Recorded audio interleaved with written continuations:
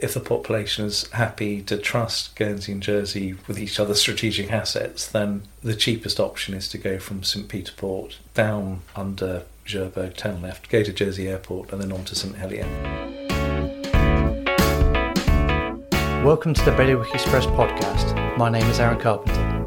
Each week we will shine a light on topics from across the Bailiwick. The format will change from week to week. We'll have debates, reviews, hot seat interviews and special guests. So stick with us as we tackle some of the most important issues we face in the Bailiwick.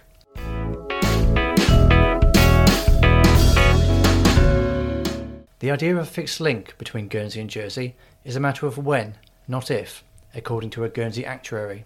Martin Dorry says an underwater tunnel linking the islands is inevitable, and with borrowing rates low, now is the perfect time to engage a £2.6 billion project that he says could be completed in 6 years and become profitable within 30. So how would it work? What do private investors need from the Channel Island governments? And how much public money would be needed to kickstart the feasibility study? We invited Martin to the studio to drill down into his plans. And I'm joined this morning by Martin Dorry, investment actuary, who is the brains behind the idea for a underwater tunnel, first to Jersey and then latterly, hopefully, to France. If you could tell me, Martin, first of all, where did this idea come from? Yeah, so I was for a couple of years president of the Guernsey Chamber of Commerce, fantastic organisation, and a lot of the members were coming up to me and saying, Martin, what are you going to do about connectivity? And it was like, do you mean digital connectivity or physical connectivity? And the answer was physical connectivity. How are we going to make Guernsey better connected? So we started off with a blank sheet of paper, a bit like a Richard Scarry cartoon. I don't know if you read them when you were a kid. And what are all the ways you could go from Guernsey to Jersey? You could go, for example, can you go by roller skates? No. Can you go by hang glider? Nope. Can you go by cable car? Possibly. But we worked out that you need a big mountain on Guernsey and Jersey to make that happen. So that's a no. We then looked at things like airships, and we thought, well, that's possible because they're about a tenth of the cost to run compared to a normal aircraft. But in discussions with Zeppelin NT, we worked out that actually the development cost to get them to work in inclement weather was just too much, so that's a no. We then looked at things like seaplanes, and actually, has someone got a design for an ocean-going seaplane? And the answer is yes. So we got excited by that, but then we needed £500 million to get that idea off the ground. But one of the other ideas that was kicking around to solve the connectivity problem was, in fact, obviously you can make the runway longer, you can spend more on ships, but there was this idea about having a fixed link. Could you have a bridge or a tunnel? So we researched it and we got in contact with this amazing guy called Stephen Witham at Ramboll, based in Copenhagen. And he's been super supportive and helped us with our mathematics and engineering calculations. And we've concluded that actually a tunnel that goes under the seabed. So you might look at it as being undersea, but some people think that means it lies on the seabed. But actually we've looked at lying one on the seabed, but this is actually one under the seabed. It's probably the most viable way of doing it through the sandstone and granite on the islands. And so you really did start with an outcome that you wanted to achieve. And I think sometimes the conversation on Guernsey can be about working with our limited infrastructure, the island nature which makes it difficult for commercial levels of travel. So you really did start with the ground up. Oh yeah, there's a particular type of thinking which is when you look at an opportunity set. Yeah. So quite often we start off with where we are and we generate ideas from where we are. But actually, if you want to do proper what's called 10 times improvement in thinking, you have to go back to first principles and start again. And that means really thinking about everything. And we were really buoyed up, actually, when we looked at the work they were doing in the Faroe Islands and how they managed to connect all their islands together in the Faroe Islands with these undersea tunnels. And we asked the question, actually, would that work in Guernsey and Jersey? And no one can say definitely yes, but at the moment the indications are yes. And how did that work from an investor's perspective in the Faroe Islands? Yeah, so there was about 3 steps that happened. One is they'd started burrowing through their mountains on land. Then they started doing quite small undersea tunnels, which proved to be very, very successful. And then they got thinking, can we build longer undersea tunnels? And there's one project which has just been completed, which I think is the perfect proxy for us. What they did is a municipal government said, we're going to do a little study. It cost them, I think, about £1 million, and they said, can we, build a tunnel to join these two places together? And said, look, we think so, yes. Then they got more interest from the sort of the central government of the Faroe Islands. And they said, yeah, okay, in that case, let's move this forward. And the first thing they did was they set up a tunnel corporation. This was like a development corporation, but specifically around a tunnel. Yeah. Then they gave it seed funding. And the first thing they did was they put the laws in place and the legal structures to support the development of a tunnel joining these two islands together. Then they put some funding, which formed, if you like, the capital of the tunnel corporation. And then they conducted the feasibility studies. And the feasibility studies said, okay, you could do it this way, but not that way. Great. We found a way we can build the tunnel. And then they went to the private sector and they said, raise us the money as cheaply as you can to build this project. Yeah. And the private sector came up with between 90 and 95% of the cash to actually build the project. In fact, it was finished in December and it's now open to business. So that's how you would envision it working in the Channel Islands as well? Yeah, I mean, remember, there's many ways of getting there, but we've spoken to a number of private sector funders, and they said, look, we're super happy to support the project, but we need some commitments from government. Then we can, then we can make anything happen. Yeah. My concern, which will be the same for both the population of Guernsey and Jersey, is to make sure that everyone gets value for money and that we're not locked into some long-term, for example, if you work with other parts of the world, I'm not naming any countries in particular, who do a lot of infrastructure support around the globe, there's often strings attached. We don't want strings attached. No. We just want to work with the highest levels of trust, and we do need to be working with people who we as a population trust to make the tunnel happen. So what do you need from the island's respective governments to make this feasible? And to get investors on board. Yeah, to get investors on board. So one of the things the Faroe government did is, look, we're not going to guarantee cash amounts, but what we will guarantee is passenger numbers. And in fact, one of the things Ramboll got involved with was actually modelling the passenger numbers for the Faroe tunnels. So, I mean, you could go down the passenger route, but you could also go down the financial guarantee route, and then the money will be forthcoming. But I would rather see Guernsey and Jersey say, look, we're happy to engage with this project. We'll put a team of resources together. We'll put a tunnel corporation in place. I think we could get there if we had match funding for the feasibility study. So if you said Guernsey and Jersey put like £1 each in the pot, and the private sector put £2 in the pot, I think we'd probably get there. Yeah. I think that would do it. And the scale is something that we're perhaps not familiar with. So what do you think a feasibility study would cost? I think the feasibility study will cost anywhere between 5 and 10 million, in all honesty. But that will create a stack of paper, which is then sufficient to make the rest of the project happen. There's a lot of questions. For example, what do the islands want? What would best meet our needs? And that's a public engagement exercise. Some things are very, very important to the populations on Guernsey and Jersey, and some things aren't. We have to figure out actually what those key things are, and actually where that intersects with commercial viability. Yeah, because transport connectivity has been on the radar, some might say the back burner, for a number of years now. How do you think the states of Guernsey in particular backing this project, or at least putting some weight and seriousness behind it, would impact Aurigny potentially with the Jersey route? Yeah. So, for a lot of people in Guernsey, an airport is part of our sovereign assets. And losing an airport is super important to them. So, we've come up with this and say, look, we're assuming that the airport in Guernsey will be there. We're going to assume that the port in Jersey will be there.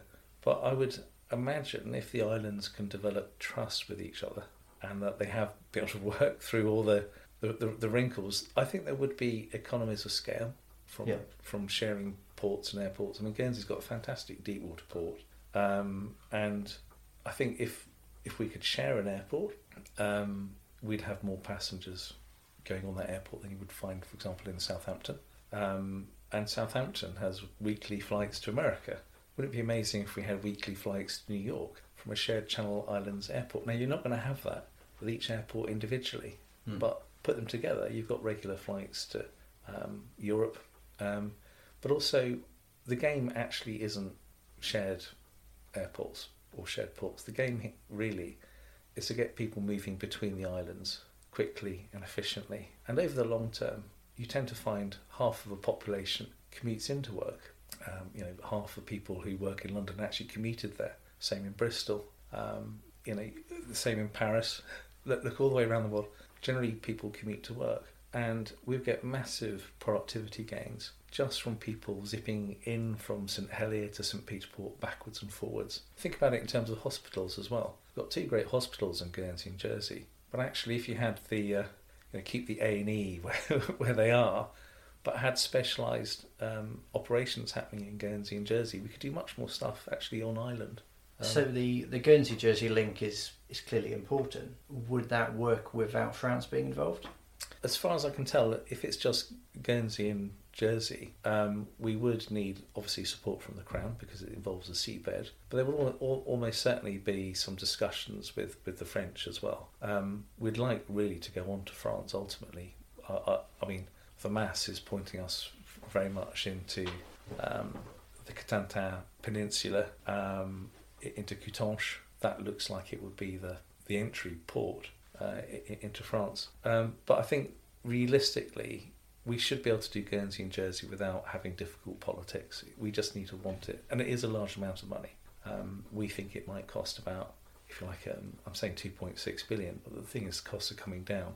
And in fact, the cost could be a lot less than that. They might be a little bit more, but it's, we may find, for example, that using modern mining techniques, there's lots of tunnel boring machines currently coming off the research and development arms of factories, which are, for example, if you wanted to dig the tunnel between Guernsey and Jersey using current technology, it would take about 2 years to dig and 1 year to fit out. Some of the tunnel boring machines, for example, that Elon Musk has got in his factory is reportedly digging at 10 times that rate. So you could be talking 6 months to dig a tunnel.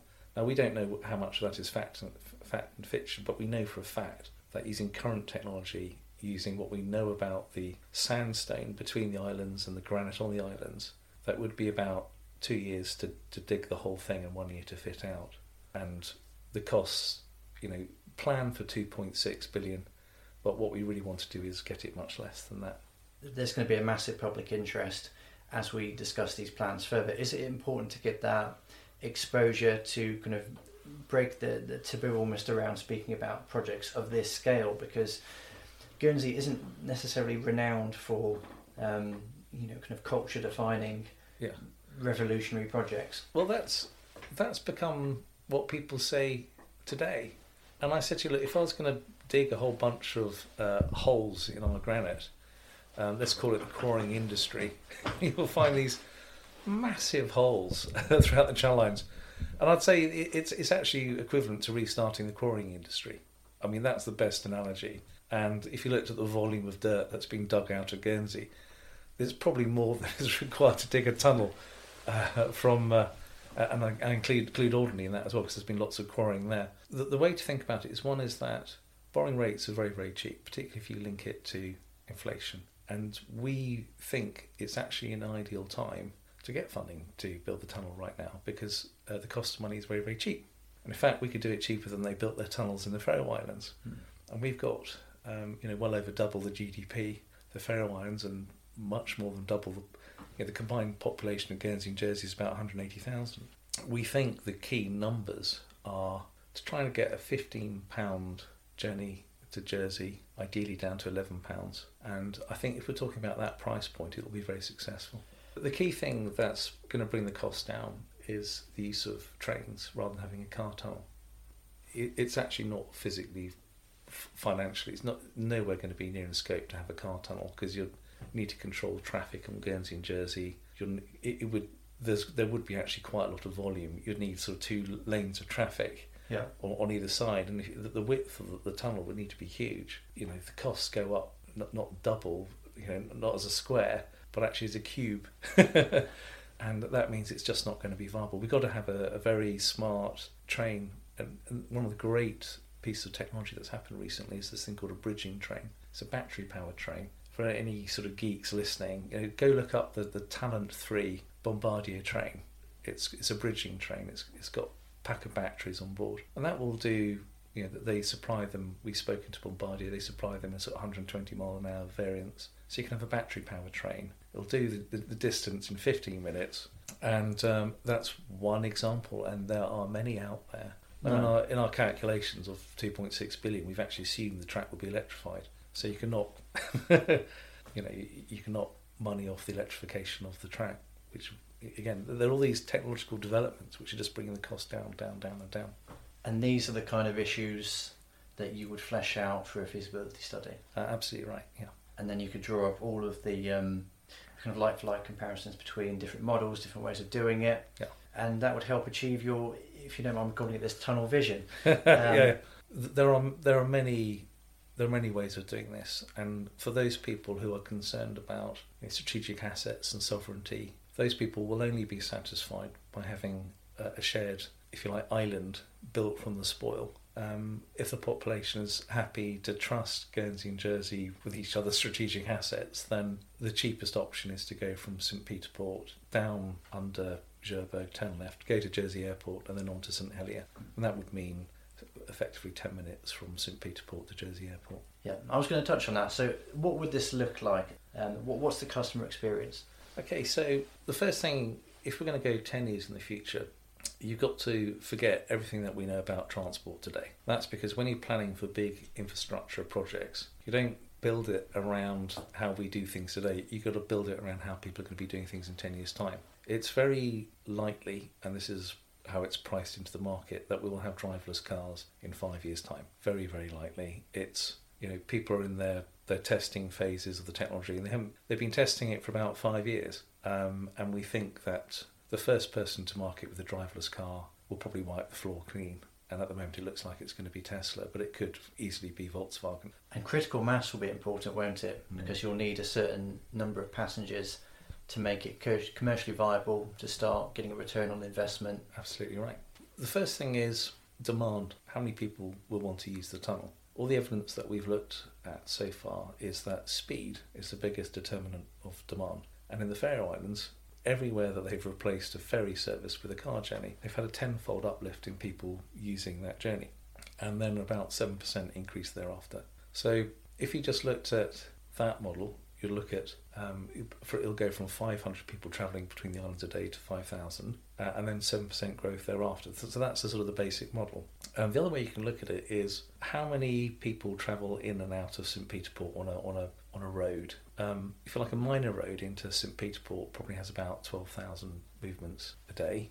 A big road like Glattoney Esplanade probably has about 24,000 movements a day. It's likely that you will see that level of movements long term on a critical piece of infrastructure like a train. I would also point out that if every tourist coming into Guernsey and Jersey used the train, you'll get 3,000 movements just from that. But I do think the critical number to make the thing work is probably going to be around the 3,000 movements a day level. At that point it's washing its face.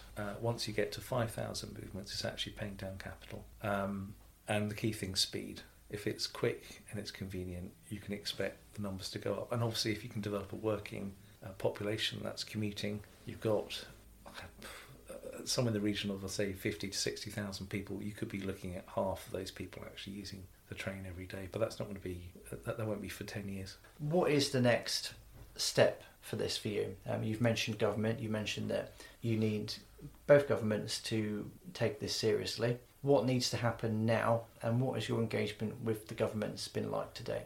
So, I mean, there's sort of a, if you like, a sort of a private part to that, which is, we are reaching out to government in Guernsey and reaching out to governments in Jersey, and we're hopeful that will generate some interest from both governments. And what's the nature of what you're looking for? Is it a commitment to explore it, or to directly fund a feasibility study, or part fund a feasibility study? What is it that you you need Yeah. from governments? So what we need is for government to allocate resource to support the project. That will mean a person with a role and a mandate supported by government, supported by law to take the investigations forward. And the important thing is that you can pull out at any moment. It looks like it's not going to work. The last thing you want to do is actually fully commit yourself to something and you think, actually, no, this is a deal breaker.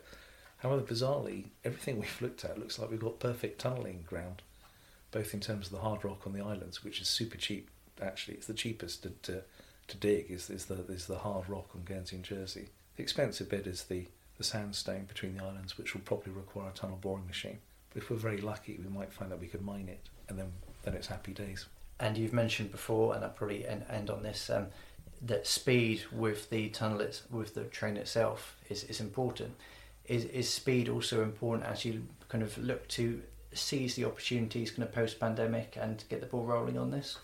I think speed is important, and it's part of the momentum. Remember, we've had a lot of support from the private sector in sort of northwestern Europe, and if you're going to have, you've only got one shot at talking to people, and they'll say, "Are you serious about this or not?" And unfortunately, if we don't have the support of governments, plural, we won't have any credibility, and we've lost the opportunity. And perhaps it'll take someone in 10 years' time to have another go at this, but I'm afraid it is inevitable that there will be a fixed link between Guernsey and Jersey, just because the costs are coming down. The question actually isn't if it can be done. It's actually, I think, a question of when it can be done.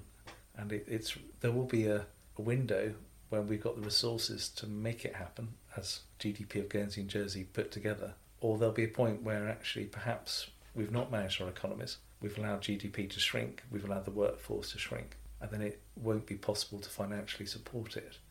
In which case you'll need the cost of tunnelling to come down quite a lot. And then it could be a long time till it can happen. So I think it's inevitable there will be a tunnel, but there's things that might make it happen earlier, might make it happen later. But tunnelling's happening all the way around the world. There's much longer projects than this one. And we need to be part of that story. We need to use it as an economic enabler.